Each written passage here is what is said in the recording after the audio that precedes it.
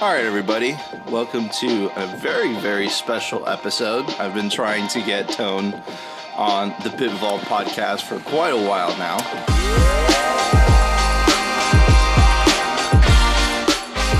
We're recording at block height 700,634. And as everyone can see, if you're watching the video version of this, which I'm going to have to upload because Tone has such a beautiful, beautiful background, Tone is recording live from Malta. What's up, Tone? Welcome to the podcast. Hey, man. Happy to be on. It's Bitcoin's a crazy world, and you and I crossed paths about a year ago, finally in person. So it's your journey's been incredible, man. Huge popularity now. Did you ever think you'd get there, like do this in your life? No, and it's absolutely crazy. I wrote about it in Citadel 21, and the name of the article was "Bitcoin Gave Me Purpose Again," right? And I could tell, Tone. Just you could tell when people go through their own trials and tribulations, right? And Bitcoin gave me hope, and it gave me purpose, right? It gave me a way out of the rut that I was in. So yeah, and what's funny is that I keep hearing that same story over and over again, the story of hope that Bitcoin gives everybody. But enough about me. I want to hear about you, Tone. and I think that a lot of people, they see you have a phenomenal YouTube show, but definitely you guys should definitely go. Tone is very rare in the sense that he doesn't talk about shitcoins. He talks specifically about Bitcoin. And the Bitcoin price action, and he's actually surprisingly very accurate sometimes. One of the things that completely just blew my mind, right, is back in January, Tone made a call essentially. And again, guys, I'm not a big fan of TA, right? I'm a dollar cost average guy, but this just blew my mind. I'm like, this guy's the real deal.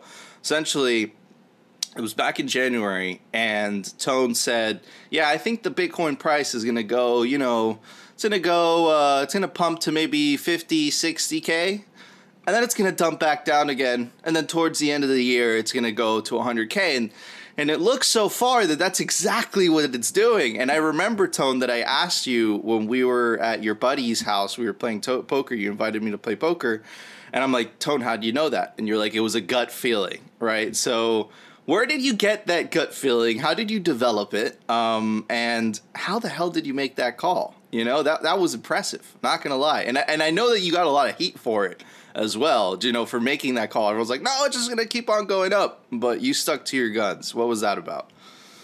Yeah, because markets tend to move in similar fashions, but they're never identical to what it was like previously. You never get the same bubble. You never get the same, like we had the .com bubble, and then we had the real estate bubble, and everyone was waiting what was going to be the next bubble. And here is the next one. The next one has basically been crypto, but the world of crypto moves so fast up and down that we've already had several bubbles. And the current environment between global economics and global politics after what's been happening in 2020 reminded me a lot about global politics in 2013, 14, and 15, where Europe was going through issues, and there was the Cyprus money confiscation back in March, April of 2013, and then there was a lot of regulatory chatter about Bitcoin in November of 2013, right after the Silk Road shutdown took place back in October 1st. Like, I remember all these dates and what Bitcoin did exactly because I've been doing these Bitcoin TA videos almost every day for what feels like 5 years now. It might have actually been 5 years since I've been doing this every day. And it's a very similar environment where there's a lot of government overreach. There's a lot of government concern over what people are doing with their money. And I very clearly remember the price action of Bitcoin in 2013. Now, 2013 was probably the greatest year for Bitcoin besides the very early days. where the price of Bitcoin went from about $10 all the way up to $1,000. Now, every time Bitcoin rises, it's harder to make it rise faster. This is why in percentage terms, we're never, like 2013 did not do what it did in 2011. And in 2017, it did not do what it did in 2013.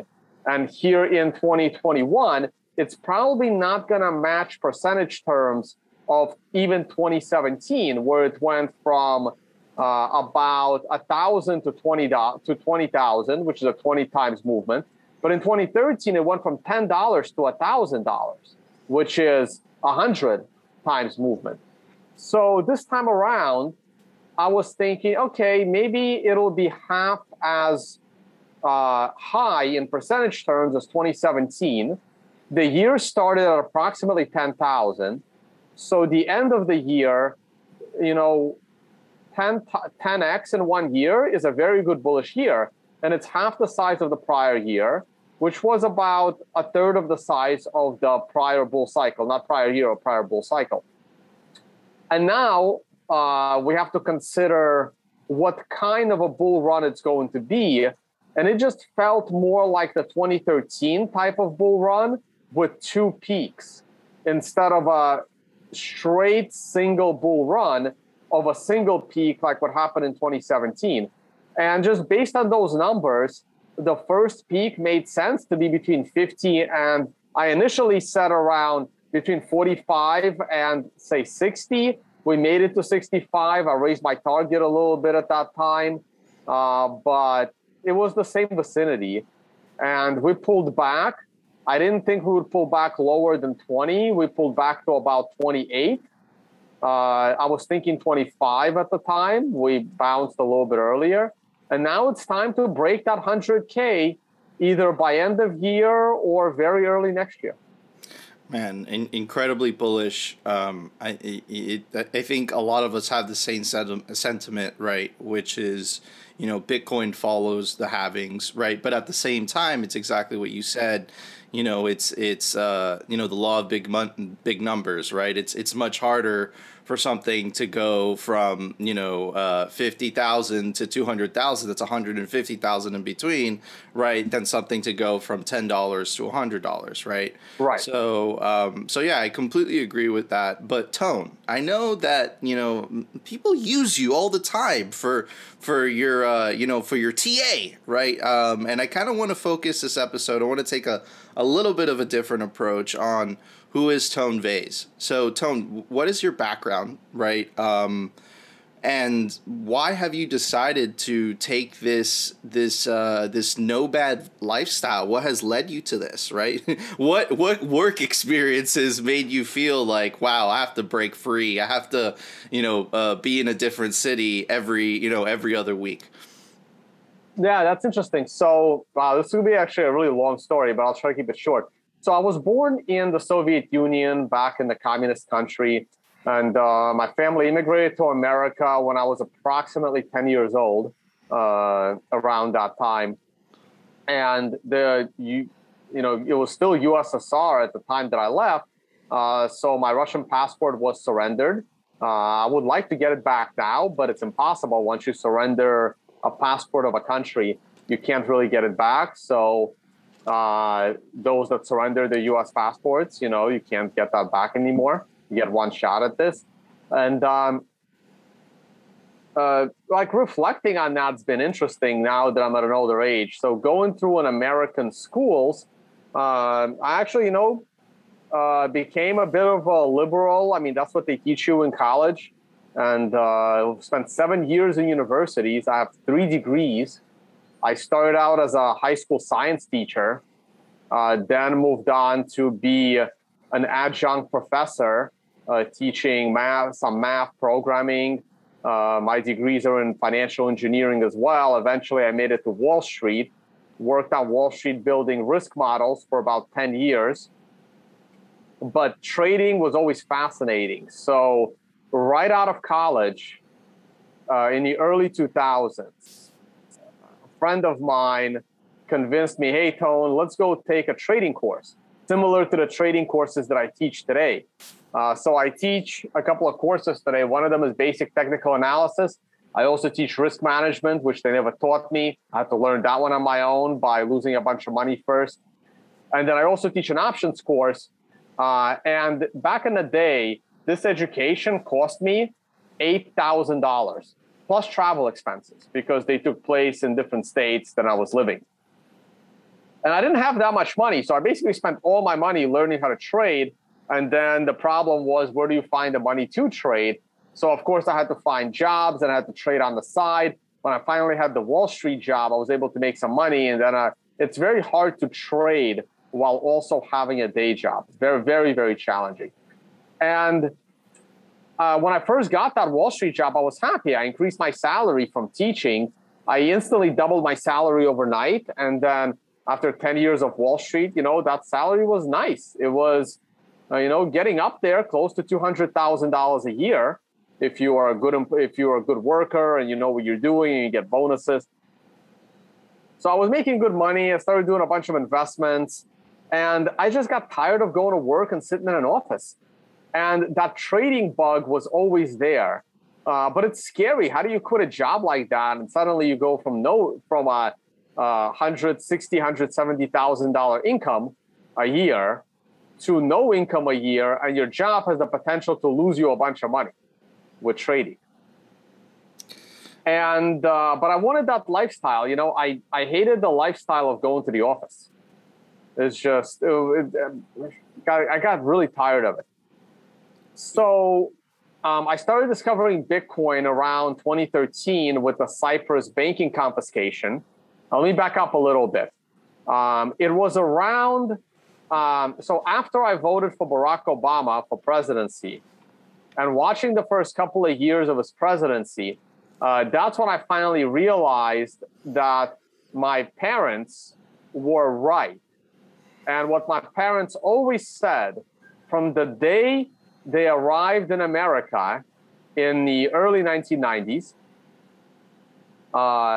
up through when they became citizens 5 years later and had the ability to vote, is that every Democrat is a closet communist. That was my dad's view on politics. Now, you yourself, you're Latin American, right? Dude, I came from Venezuela, so yeah, there you go. When I see the Democratic Party, what I see is not closet. I see full-on Marxist. They don't even hide it anymore. And and I'm the crazy guy because my American friends look at me like, right, what are you talking about? And then I'm especially the election, man, and I'm looking at them and I got chills the night of the election because I saw what I saw in Venezuela, right? Which is just the right. Let's just call it what it is: the alt-right theft. Okay, just boom, right? And it's like Americans are just they have this attitude where it's like it's never happened here, so it could happen here, right? But that's because they don't understand communists. These people are amoral and they only care about power. Okay, so I'm sorry, Tom. Continue. No, look, when we get into that, I get spicy about it. No. I know we should do a whole political podcast. So I'm going to keep the politics to a minimum, but politics had a lot to do with my journey into Bitcoin because after voting, liberal for Obama, and even before that, I realized that was a huge mistake because I saw Obama's policies were the complete opposite of his platform that he ran on. Look, Trump might not have achieved what he wanted, but he certainly didn't do the opposite. But we're witnessing people do the opposite. We're witnessing it now in Canada, where if you look at, 5-year-old videos of Trudeau, he's talking about how it's your body and, like all this stuff. And now it's the opposite. And Obama ran a platform to end government spying, and he did nothing but increase it. So it was just the complete opposite, Biden in debates from last year talking about how he would never mandate vaccines, and here we are, right? So anyway, so that journey after voting for Obama in 2008 and realizing that what is going on, going into the 2012 election, I started becoming a lot more libertarian and watching like the Ron Paul campaign when Ron Paul was running for president. And if you look back at those debates from 2011, they are incredible. Everything he said, he was absolutely right. And in order to follow the Ron Paul campaign,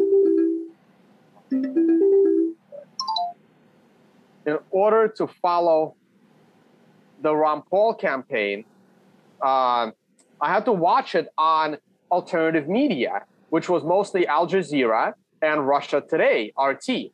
So I was watching about America in America from the Russian channel, the former Soviet USSR country that I escaped. It is absolutely incredible, right? Because I was actually getting an unbiased view of America by watching it from Russia Today. And that's when I found Max Keiser and some of the other financial channels. And it was Max Keiser that introduced me to Bitcoin as far back as 2011, where Bitcoin was $1. But I didn't take Bitcoin seriously until 2013 when I watched the banking confiscation. And I was becoming a lot more, gloom and doom, and the dollar is going to collapse, and what is going on with the stock market, and, like listening to all of the gloom and doomers, like the Peter Schiffs, like I can name them all day. I've seen them all. Peter Schiff, Mark Faber, Gerald Celente, and I grew myself out of it since then, but at the time it was interesting. And anyway, that's how I discovered Bitcoin. And in 2013, I realized that Bitcoin is the first unconfiscatable asset humans have ever owned.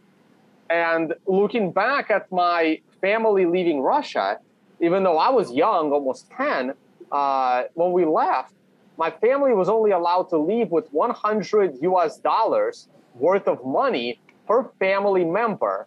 And all the other wealth you had was basically confiscated by that government. You were not allowed to leave. And hearing back the stories that my mom was saying, like my parents were not crazy materialistic, like having a lot of jewelry and all this stuff. And when you're defecting Russia, you basically go like through the airport, and then there's some government official, this lady, and she's like looking through all your stuff, and then like she was like angry that my mom didn't have a lot of jewelry because they were like, no, you can't take this, you can't take this. This like they confiscate the very last piece of your wealth, and literally she like looked at like the things my family had when we were leaving, and she was like, my mom was happy that like her family ring was not taken off her finger, and then she was like, is that all the jewelry you have? And my mom was like, yeah, that's all we have. And she was like angry. She's like, okay, get the hell out of here. Like, wow, we can't confiscate anything from you. And this is the power of Bitcoin. This is the true power of Bitcoin. And it was really awesome that I was able to secure unconfiscatable.com because it's still not a real word in the dictionary. And now that we have the Unconfiscatable conference, which I know you'll be at in Vegas next time, absolutely. Max Keiser loves to use that word. We've become friends since then. That was my journey into Bitcoin. But my journey into Bitcoin was just a backup plan for my actual freedom path, which was a trader of the traditional stock market. So when I was ready to quit my job in 2015, and it was the worst time to quit based on the price of Bitcoin, and I had a bunch of backup plans. I always like backup plans. I'm pretty risk averse. That's probably why I worked in risk. And so I started a physical business in New Jersey. That didn't work out very well, sucked a lot of my money, which is why I didn't end up with enough Bitcoin as I should have. I also started investing in some crypto companies in 2015, also a terrible idea, pretty much lost me all those investments. I also quit my job to be a trader. And then I started writing articles for Cointelegraph, and I started doing videos, and I started public speaking. Because one of the reasons why I wanted to quit my job is to have freedom. I wanted to have, the dream that you see me right now of sitting on some beach, with my laptop, trading and making money. In reality, when you become a trader, you're sitting in a basement with 6 monitors, stressing like hell. So the early days of a trader, while I was making money, it was not very mentally enjoyable. It comes over time, and I would have gotten there.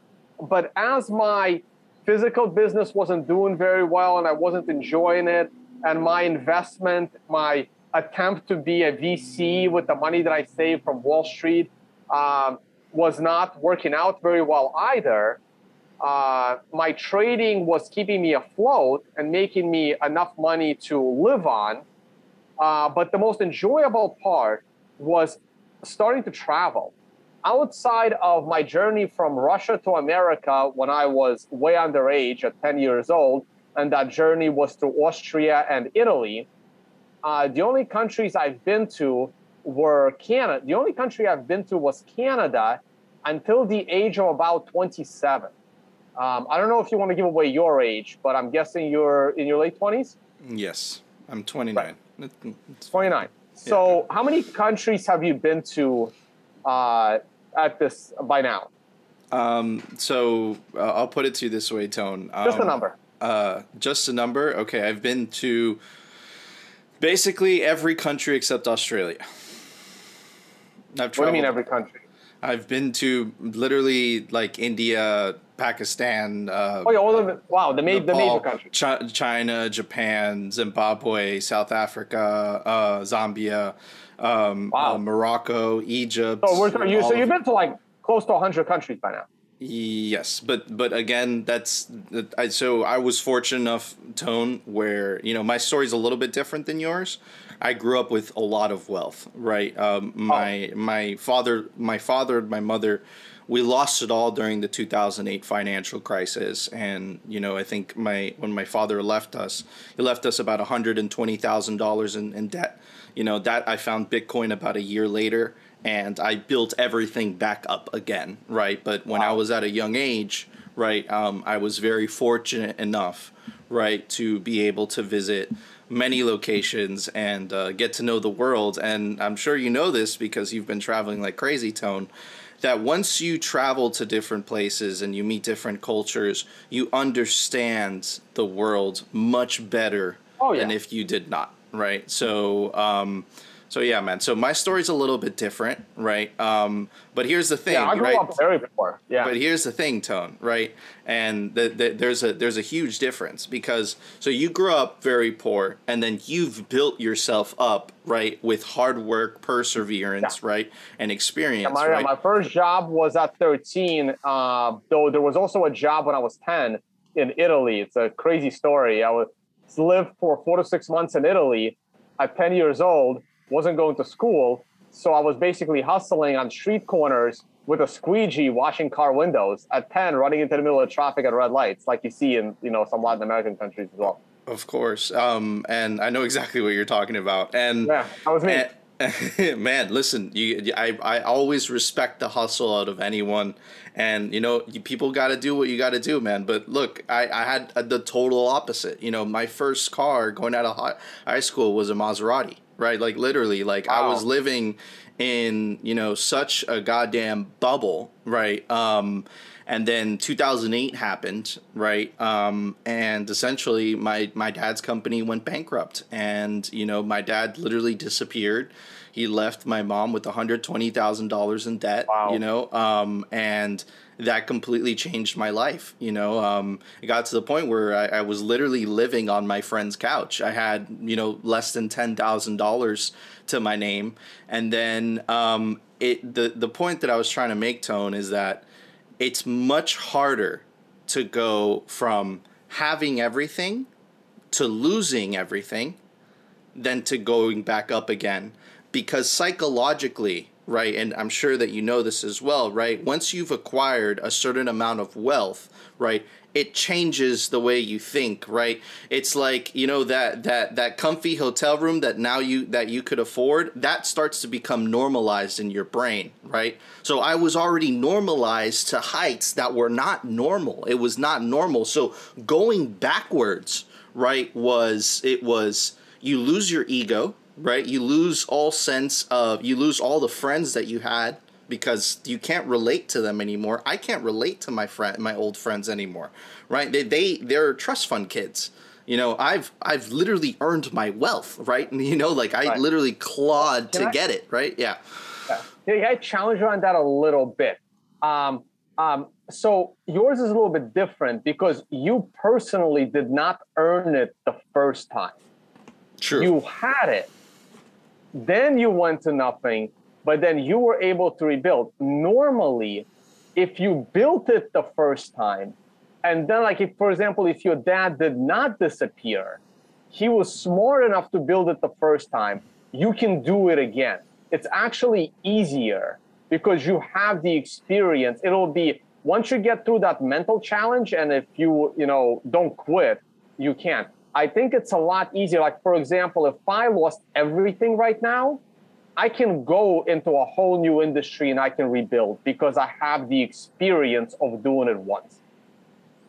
But here's the thing, Tone. Like I had no experience, right? Like right. You had no experience, right? In your personal case, is a little bit different, but for people that did build it the first time, it is very easy for them. This is why you see a lot of people like after they build, they go bankrupt. They build, they go bankrupt. They build, they go bankrupt because once you've done it once. It's easy to do it again. I think that the average the first time is very hard. Yeah, the getting to the first 100K I think is the most difficult thing that you could do. I completely agree with you. And then everything after that gets significantly easier. But so yeah, man, this concept, right, Tone, that look, you were prepared, right? You talked to me about essentially your battle plan, man. You went from teaching, right, and then you became you worked at Wall Street to you tried to venture out, try to start your own companies. You worked at Wall Street. When I'm listening to all that, what I'm listening to is experience, man, and experience is priceless. That's what literally gets you up, right? That's your teacher, and that's exactly what you said. If you lost it all tomorrow, you know the right moves that you would have to take in order to succeed in the new venture that you had. I didn't have anything because I always had that expectation in the back of my mind, Tone. I was like, I don't have to do anything. My old friends are all like that, by the way, right? I don't have to do anything. I just have to do the minimal, graduate from college, then my dad's going to give me a job in his company, and everything's just going to work out, and I have to do minimal effort. All of that, I was 17 years old, right? Was just pulled out right under me. And then all of a sudden, the friends that I used to go out with, I can no longer afford to go out with them anymore. I can no longer afford to do any of those things anymore. So again, I went through some very dark times, but luckily, like you found it through, your political views, finding Ron Paul, etc., right? I literally had a cousin come to me from Venezuela, and he came to me, and I was living at my friend's apartment at the time, and he's like, have you heard of Bitcoin mining? There are these machines that make money. And I'm like, what are you talking about? And I was like, tell me everything you know, and then that's at that moment in time, Tone, I was like, okay, listen, out of desperation, I'm not going to take, I'm not going to have, the audacity to say, oh, it was the libertarian thing. It was that I was at such a low point in my life that I was grasping at anything at that time to get out. And then, when he said, magic internet money, printing machines, this was, very early 2016, I was like, yeah, fuck yeah, so then I took my chance, right? But Tone, I want to. Mine was the opposite, right? I Googled Bitcoin. I heard about it in 2011. I Googled it in 2012. When I Googled it in 2012, all I found was mining. But in 2012, I was like so busy with my career coming off the financial crisis because I almost lost my job then. And I was like with a new company now. And I was so busy with my career, I looked at mining and I'm like, this is crazy. I don't have time for this. This is too complicated. And I ignored Bitcoin because all I found was mining. But in 2013, when I started Googling, now I found, oh, you can just buy it. Like I didn't realize you can just buy Bitcoin in 2012. And but in 2013, I saw that you can just buy it. But real quick to finish up that last thought, so I didn't even get to travel and see anything outside of US and Canada until the age of like 27, right? So I'm close to your age. I've never seen any of the world. And I wanted to, and then I saw one on my first vacation. It was, I think my first vacation was to Trinidad for Carnival because I had a Trinidadian coworker. And I'm like, wow, this is a lot of fun. And then the following year, I went with a girl to the Philippines. That's where her family was. And I'm like, wow, Asia is incredible. And so this was like 2010, 2011, like around that time. And that's when I started, you know what? I want to see a little bit of the world. So when I quit to be a trader and do this, it turns out that being a trader gets you stuck at home in a basement, but doing the Bitcoin stuff, the public speaking, which I always loved because I started out as a teacher. I'm a good educator and I love public speaking. I even took the classes in college and I really enjoyed it while everyone else is like scared to be on stage. The public speaking, the educating about Bitcoin was just more enjoyable, but that is something that costs me money. They don't pay me. I'm not Andreas Antonopoulos. They don't pay me to, travel and go on stage. It costs me money to do it. I don't pay the conference to speak. Sponsors do that, but I usually have to pay my own way to get there. So that costs me to teach people about Bitcoin. So I was financing that with trading, but now just like working Wall Street and trading is hard to concentrate. Traveling and public speaking and educating about Bitcoin and running the YouTube channel and being interviewed makes it hard to concentrate on trading. So I financed my Bitcoin evangelism and fighting, guys like Roger Ver eventually, who used to be a friend of mine, with teaching others how to trade. And because I'm a good teacher and I have good experience trading and I was a profitable trader and people like learning from me. And that was my perfect combination of, quitting and enjoying life without an office while still, satisfying all my passions, passion for travel, passion to educate, and keeping myself involved in the markets. That's my story.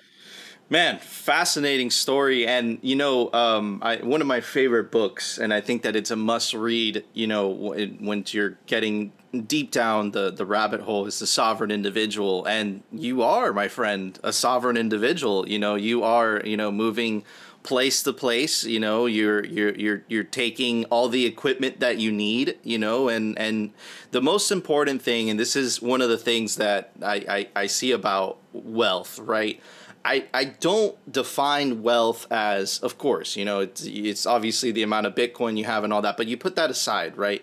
I think the thing that defines wealth for me is, are you able to do whatever the F you want with your time, right? That's the big, that's the big question, right? And it looks like, that's exactly what you're doing. I've been fortunate enough to go full-time Bitcoin again. 2018 was brutal for me.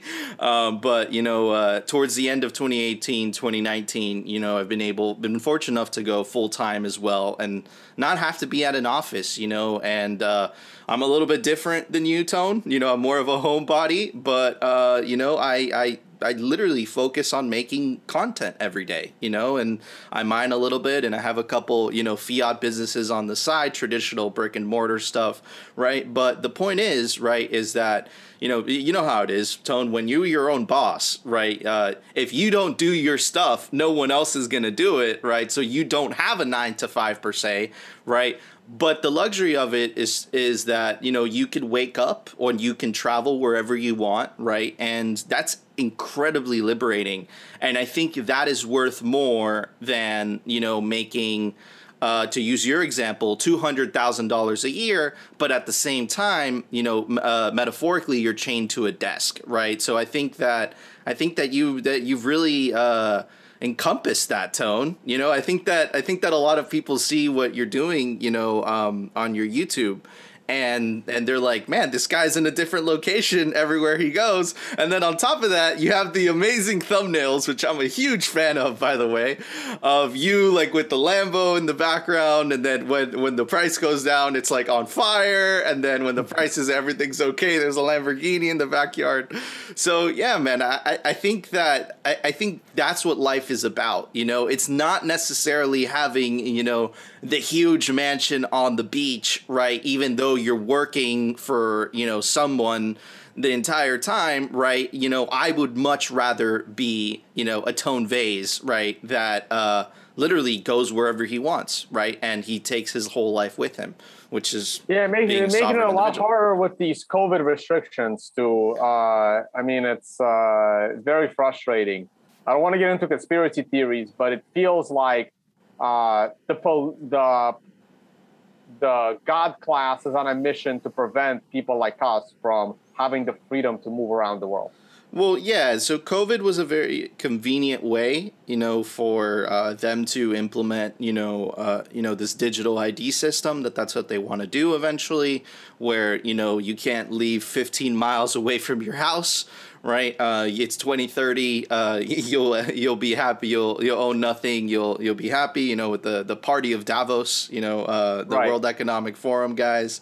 So yeah, and Tone, like you have to understand that like your parents came from the Soviet Union, right? I came from Venezuela, so I saw one of the wealthiest countries in Latin America. Yeah, you were the third. You were the third wealthiest country in North America, behind U.S. and Canada. And it was gutted.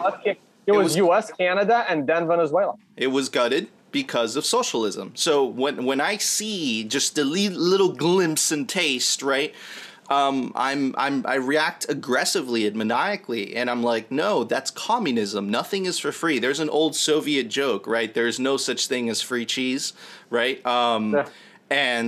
You see it recently. It's like the mouse gets killed because he doesn't understand why the cheese is free. There you go. There we go. So, it's very easy for people like us, right? The only people that like communism are people that have not experienced communism. Because you talk to anyone from an ex-Soviet country, right? Eastern Europe, or you talk from someone from Cuba, you talk to someone from Venezuela, and you mention all these things, and they see America as freedom, right? Like, oh, this country is about freedom. And unfortunately, lately, and this is what socialists do. They promise you all this free crap, and they never give it to you. The funniest thing was the AOC dress. She has the audacity to wear Tax the Rich at a $30,000 per ticket event. It's like, who the hell are you kidding? But that's how socialists are, right? They enrich themselves, and the majority of the population live like serfs, right? So, Tone, and I know that you've been very vocal about this, and we've both lost many Twitter followers, being vocal about this stuff.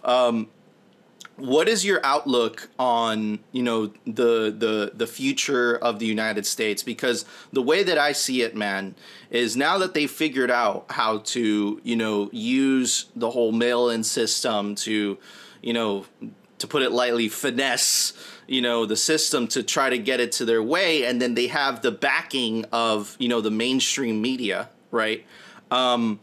Where do you see the future of the U.S.? I tend to be, optimistic as hell because I'm living on a Bitcoin standard, right? But I would love to get your perspective. Let's, man, we wish we did this interview in a couple of days when the results of Governor Newsom in California, the recall election. They're going to steal that, man. Will be known. Well, here's the thing, right? That election is going to say a lot, because when I was in Washington, D.C. on the 6th, that people still, call me a traitor for. Meanwhile, it was the proudest day of me being an American. That was the first time I've ever attended any protest whatsoever, was on January 6th in Washington. Me and about 2 million other Americans, and it should have been a lot more. But that election is going to say a lot, because if Newsom remains the governor of California, it basically tells me that there is like absolutely like no like blatant, like it's blatant. They don't care. And then there's only one thing left: watching who's going to be elected president in 2024. Because one of the biggest problems with the 2010 election, and I remember a friend of mine, she's a little bit older than me, and she's just sent me this email the day after the election. And her email kind of just went like this. He's like, Tone, I don't know what to do about my future in America, because this election did not properly inform me on how many communists are actually living around me. And that really resonated with, if Biden actually, if I felt that Biden was elected honestly, I would be more scared for America as to the amount of people that are communists around me. But if the election was stolen and Trump was, and going into that election, I had expected Trump to have the highest re-election percentage in American history for a sitting president.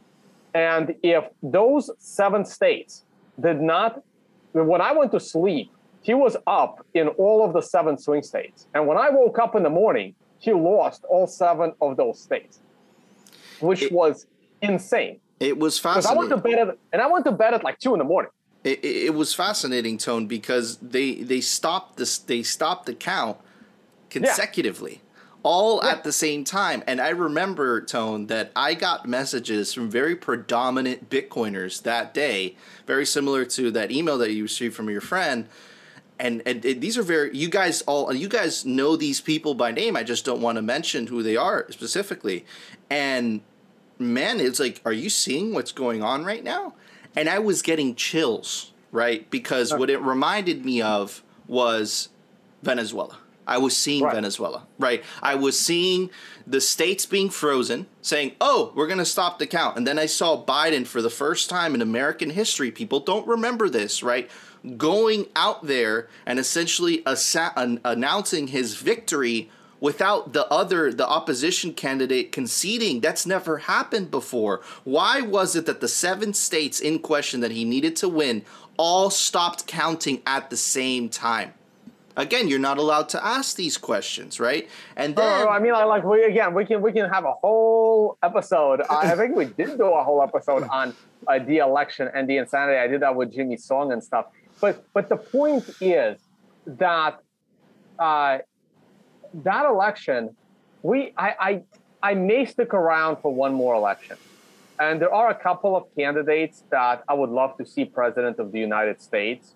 And that's Kristi Noem from South Carolina. We have Ron DeSantis down in Florida. Maybe a couple of guys from Texas. Unfortunately, Ron Paul is too old, but his son Rand Paul is okay. And that's a very, very short list. I'm not sure if I want Trump back, even though I think that Trump is the best possible candidate for president out of every lifetime politician. I just think that Trump coming back would create a bigger divide. But I will certainly vote for him once again. I have I'm not even shy about saying that. But most likely, we're not going to get the right president in. And I foresee a split of the United States before 2030. Going into the end of this decade, I foresee the split of the United States into multiple countries, anywhere from 2 to 4 countries.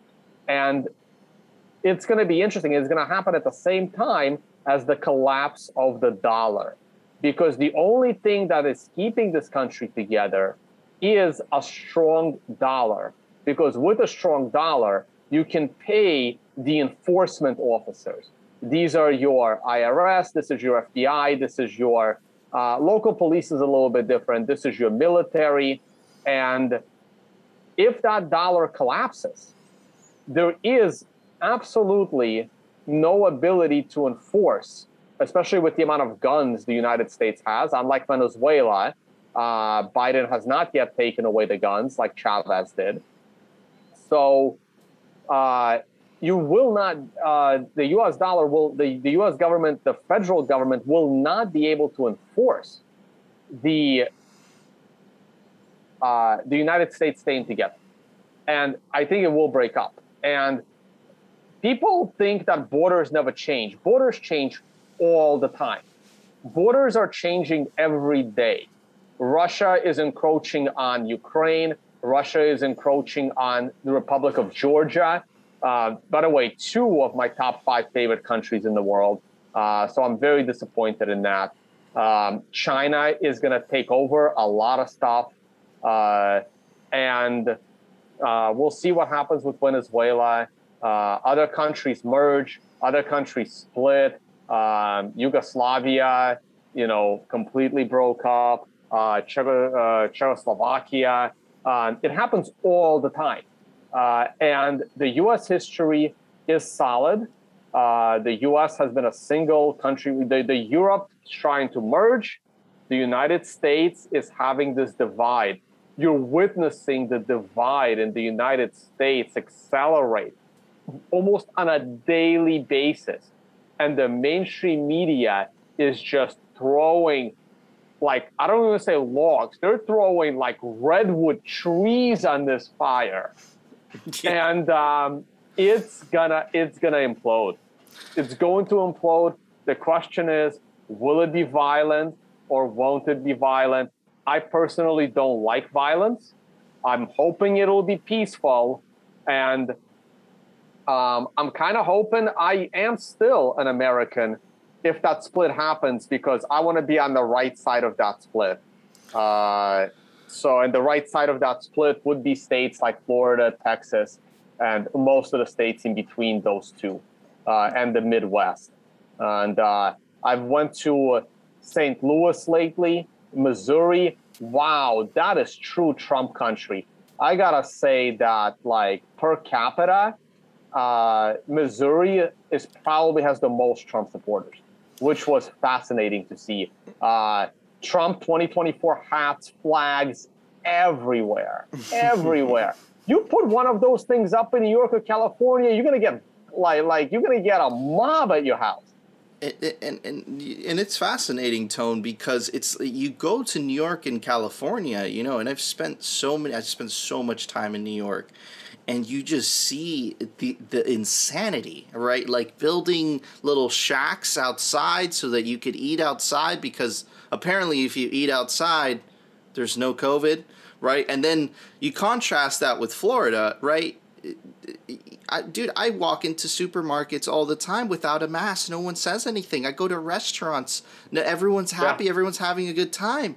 And New York, it's like you can't, after midnight, the city is dead. And I've never seen that in New York before. And it's like why do you think that is, Tone, where these people are voting for their own demise? That's just the reality of it, and that's the first part of the question. The second part of the question is the educational system. The educational system is so bad. All of 98% of teachers are complete liberal, and they get money from unions, which are basically gangs that do nothing but make money from bribes, from their own people, from the government.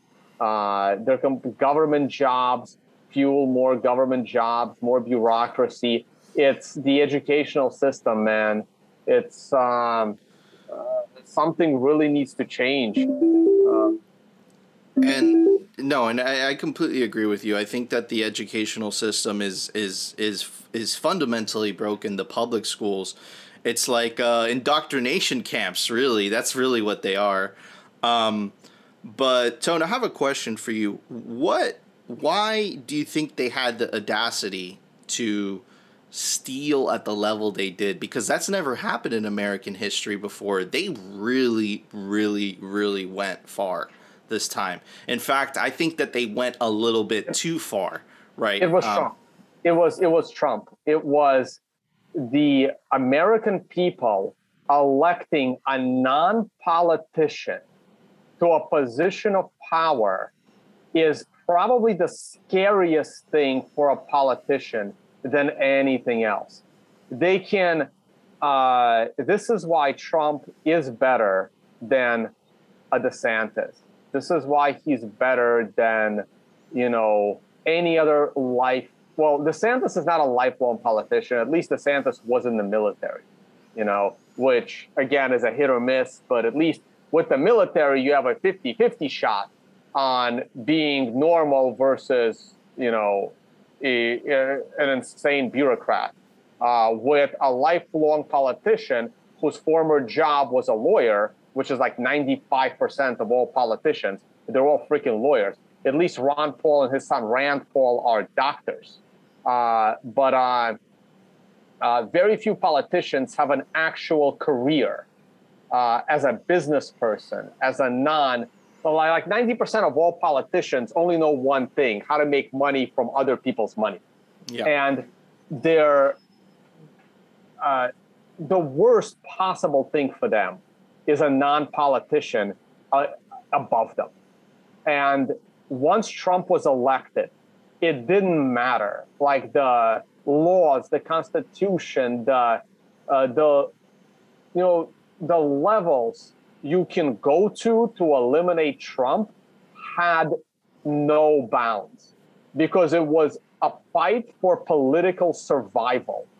Because when Trump gets elected, I would say 90% of those politicians went to bed that night thinking, I might actually be arrested before my next re-election campaign. Unfortunately, Trump did not arrest any of the current sitting politicians. And that was his downfall. When Trump ran on a platform, I will drain the swamp, he didn't drain the swamp.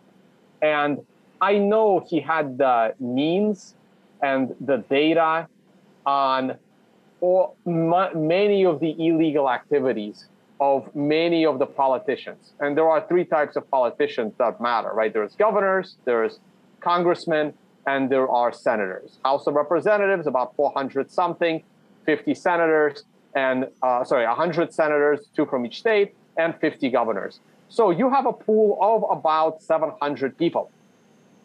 What he had to do was, out of that 700, all you got to do is arrest about a dozen of them. Arrest a dozen most corrupt. Most will be Democrat. A few will probably be Republican. You arrest them and you make an example of them. And at least 300 others will sing like a canary. And that would have made an actual difference. But he didn't do any of that. And it was a fight for their survival. And they took him out without any consideration of any consequences, because the one guy that could hold them criminally accountable has now been removed. Yeah. And no other lifelong politician will do this. And this is why no other non-lifelong politician will ever be elected again to a serious position, because they don't want to go to bed at night thinking they might be arrested for all of the bribes and the illegal activities that our current politicians are doing. Yeah, it's incredible perspective, and I think you're absolutely right. I think Trump got, I think it took them completely off guard. And we saw, I think for the first time in American history, this idea of the deep state, which was a conspiracy, was exposed for all to see. And yeah, I agree with you. I think that Trump, and Trump being a businessman, I think that he lacked the tenacity and the ferocity of these politicians and what they're willing, to maintain that power. right? And I think that he Yeah, miscalculated that. he grossly underestimated it. Absolutely, and it's so true, man. But listen, let's tie Bitcoin into all of Yeah, this, I right? was just about to say the same thing. I'm Let's like, tie we got to tie Bitcoin into let's this. tie Bitcoin into all this, because there's a method to my madness, okay? Because Yep. I wanted to talk about the bureaucracy and the sovereign individual. It explains this, right? How we're transitioning from the industrial age into the information age, right? And these governments, right? These top down governments in the United States has become essentially a welfare democracy, right? They're all only supported, and these politicians included, they're all only supported because of fiat, because the money printer is what allows them to do the things that they wanted to do, whether that's getting, winning a popularity contest and deciding to invade another country and blowing it into oblivion, right? Essentially, well, you get elected and you get access to this unlimited money printer. Now, Bitcoin is a threat to that money printer. In my opinion, I think it's going to highlight, especially in El Salvador, it's going to highlight, right, the deficiencies of fiat money versus a money that can't be debased, right? That there's only 21 million of, right? Something that has absolute scarcity. Do you believe, right, that Bitcoin will change governments in the sense that it will make governments more so, instead of citizens being essentially serfs, for the federal government, right? It will change the balance of power where the government starts to become mostly like a service provider and the citizens are customers, right? Rather than serfs, right? Or do you see a world into that? I know that it's going to be very bumpy transitioning into that because, like you said, these crazy maniacal bureaucrats are not going to want to let go of the power of the money printer, right? But do you see that as an inevitability or not? I don't see it as an inevitability yet. I am hopeful. So I'm really bullish on Latin America. I'm not bullish on much else of the world, especially Australia or Canada. But I am very bullish on Latin America because I think by the end of this decade, almost every country in Latin America is going to have Bitcoin as legal tender throughout all of Latin America. And the amount of commerce that will be done between these nations is going to be incredible because it will just open up all of these business opportunities for trade. It'll be awesome. Now, Bitcoin has two independent purposes. And this is where, when I do my presentations called Bitcoin Value Proposition, I talk about the three properties of Bitcoin. Property number one is unconfiscatability. It allows you to earn wealth with an asset that will keep appreciating in value that no one else can confiscate. Property number two is seamless commerce. This is your censorship-resistant value transfer between two places. And property number three is the inability to inflate Bitcoin. This is the hard money aspect. But there's two ways to use Bitcoin. There's a way to use Bitcoin as a sovereign individual, where you actually take advantage of the first two properties. And then there is a way to use Bitcoin through the government institutions. These are your Coinbases. These are your government approved, these are your Bitcoin banks. So being your own bank is very scary and potentially financially dangerous and tricky. And a lot of people are not ready for it. And most people probably shouldn't even do it. So if the government is controlling your Bitcoin transactions, they can't print the money. So they can't control you as much with socialism. But they can still kind of control you with access to society. This is your vaccine passport, right? You don't have the right papers, you can't get on this flight. You don't have the right papers, you can't eat. Well, we don't like your Bitcoin transactions, so you can't make them. But at least the government can't print the Bitcoin. So it is still an advantage. We get halfway to freedom with the government in control of your Bitcoin transactions. So this is the government that recognizes that Bitcoin is inevitable. It's a government that realizes that we can be the world superpower. Why isn't North Korea a world superpower, but America is, right?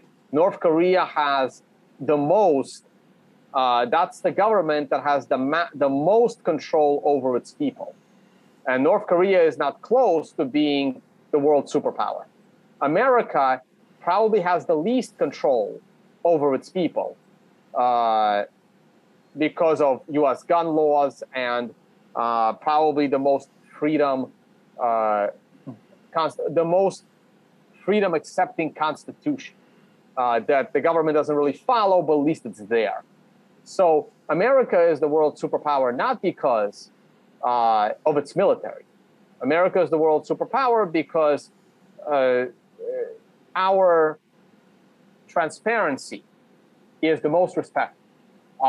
It's freedom. It's the one country that still pulls in the maximum amount of smart immigrants that want to come here and build a new life. Once that ends, the US superpower ends.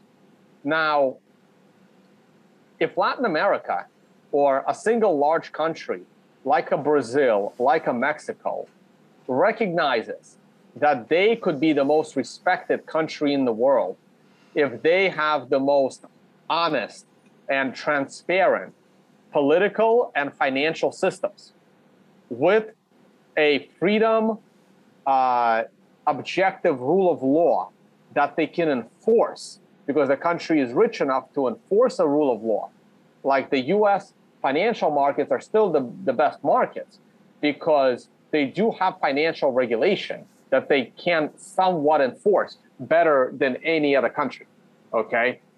So Latin America, or even a country like India, if they got rid of their bureaucracy and they opened up, the 2 billion people in India to freedom of Bitcoin, even that India could be the world, the next global superpower. They're not going to be, but they have the chance. They have a smart enough population. They have a large enough population. They have both manufacturing sector and a service sector, so they can do it with the freedom of Bitcoin. I don't know if they're going to, but they can. But that's halfway there. And the other half is being sovereign over your own Bitcoin. And that is a much, much bigger challenge. We will see if we can get all the way there. But anything is an improvement. Anything is an improvement. So I think you get the gist of where I'm going with this. No, absolutely. And I think you're absolutely right. I think that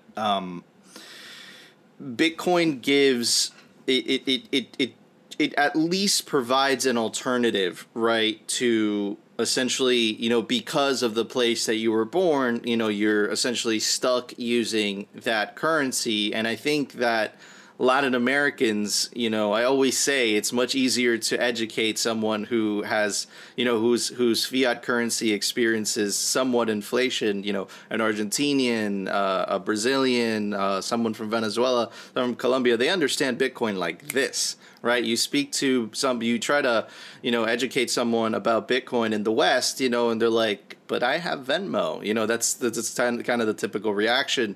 And I think it's exactly what you said, man. I think that it provides at least a way out, right? At least a way out of the madness. You see this in Venezuela, right? You have a couple predominant, personalities on Bitcoin Twitter where, they're living as if nothing happened. The country's collapsing, and it's because, they're living on the Bitcoin standard, man. But I completely agree with you. I think a whole lot of things are going to happen within 100 years is going to happen within this decade.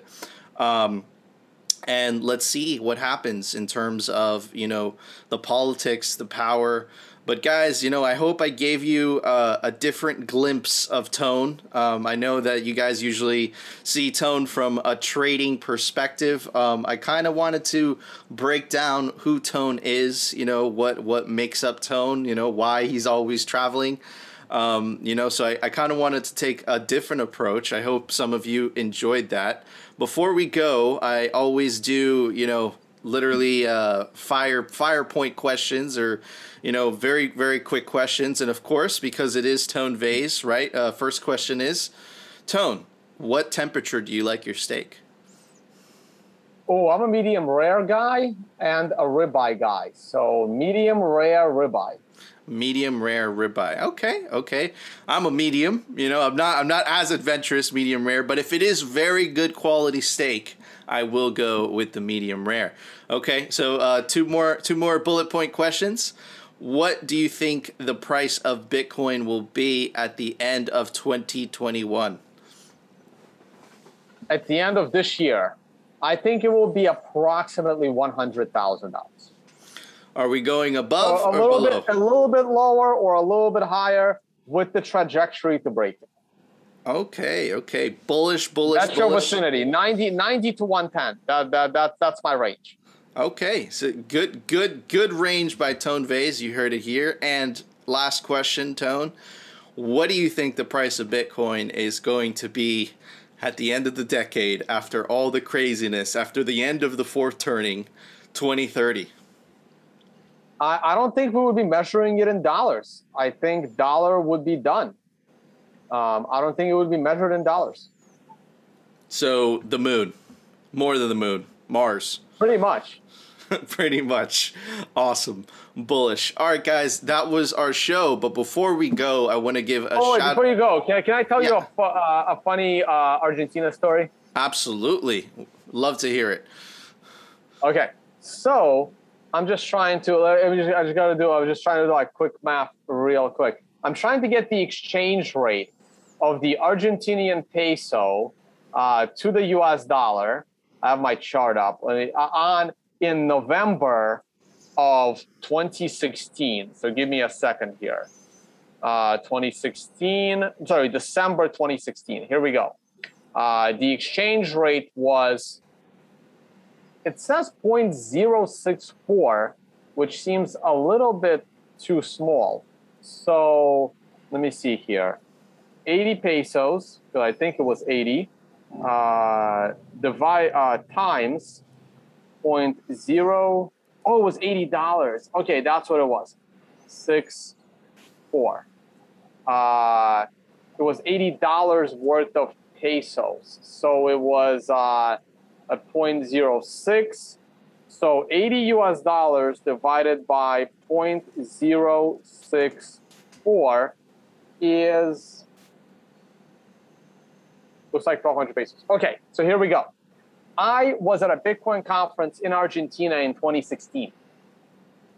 I was leaving Argentina with 80 US dollars worth of pesos in my pocket. And I had two options.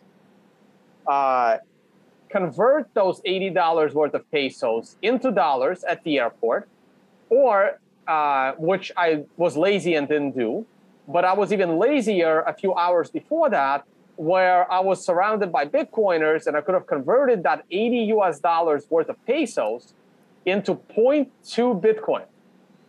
Oh my God, bro. Because it was 2016. Dude. Okay? So today, and my logic was I really enjoyed Argentina, and I'm going to be back very, very soon, and at least I'll have cash, local cash, to take a taxi from the airport. I have not yet been back to Argentina. That $80 worth of pesos has lost close to 90% of its value. So it is now approximately $10. But had I converted to Bitcoin, leaving a Bitcoin conference, 0.2 Bitcoin today is $8,000. And this is exactly why Bitcoin is going to kill fiat. Tone, that's a brutal story. And I think that all of us, I call it the price of tuition, all of us have made this stupid frickin' choice of, just not stacking enough, not stacking hard enough, right? But I feel like everyone has that problem. But anyways, wow. All right, guys, that was an incredible show. Tone, thank you for that amazing story. I want to give a shout out to Tone, guys. You definitely have to subscribe to his YouTube channel. He does Bitcoin TA, and I like his TA. And one of the things, right, he was right about, I pay attention to these things. I've been following Tone for quite a while. In 2020, right, he was right about the dump. I think we pumped all the way to 14K, and then he was expecting it to go down, and I know he got a lot of stuff for that. He was right on that call. And again, he was also right on the call about, the drop during this bull cycle, right, which was in January. I remember him saying this. Yeah, we're going to pump to 64, 60, and then we're going to drop, and I remember him saying that, and that was in January, and that's exactly what he did, right? So, can't be a coincidence. He's getting some things right, and again, that's because he's been doing this for many years, and, experience. You can't replace experience. And I'm bullish now, so make sure you buy the F and dip. Buy the F and dip. Tone Vays is bullish. You heard that. So definitely go subscribe to Tone Vays. And I also want to give a shout out to his other projects, right? You go check out the Crypto Scam Podcast. And I'm sure you're bashing on shitcoins. Remember, guys, shitcoins. I haven't done that one in a while. There's still a playlist on my YouTube channel for the old Crypto Scam episodes. They apply to all the new shitcoins as well. And the conferences, Unconfiscatable, taking place in the US. Understanding Bitcoin, where we teach people how to set up wallets, how to actually use Bitcoin. That's going to take place in Dubai this October, 14 to 15. And also the Financial Summit. This is for the high net worth individual, the successful trader, the fund manager. It's called, you can just Google the words Financial Summit. The next one coming up in Dubai in November. That's a week-long very exclusive event, only for 40 people. Awesome. I'll definitely be at the Unconfiscatable event. The Tone was telling me about it. We met up in person in Miami. Very excited, and I lost some money in poker, but it was worth it because I got to hang out with a lot of Bitcoiners. Hey, you brought some awesome tequila, man. That was one of the better tequilas I've had. I've never had that one before. Good job, man. I can't wait to hang out again. Likewise, man. Being raised in Miami, one of the things that you do if you get invited to someone's house, you bring a good bottle. That's like basic, stuff that we do down here. But Tone, it's been a pleasure, guys. That was another episode of the BitVault podcast, a podcast for Bitcoin plebs. And of course, I only bring Bitcoiners on here, and Bitcoiners from all walks of life, whether that's a miner, whether that's a trader like Tone, an educator, whether that is a coder, right? I try to bring every single Bitcoiner, and I like to hear their stories, right? Because I think we all find the common truth, the same truth, but we take many different types of journeys to get there, right? And now you've heard Tone's journey, and that was super awesome. All right, guys, I'll see you on the next one.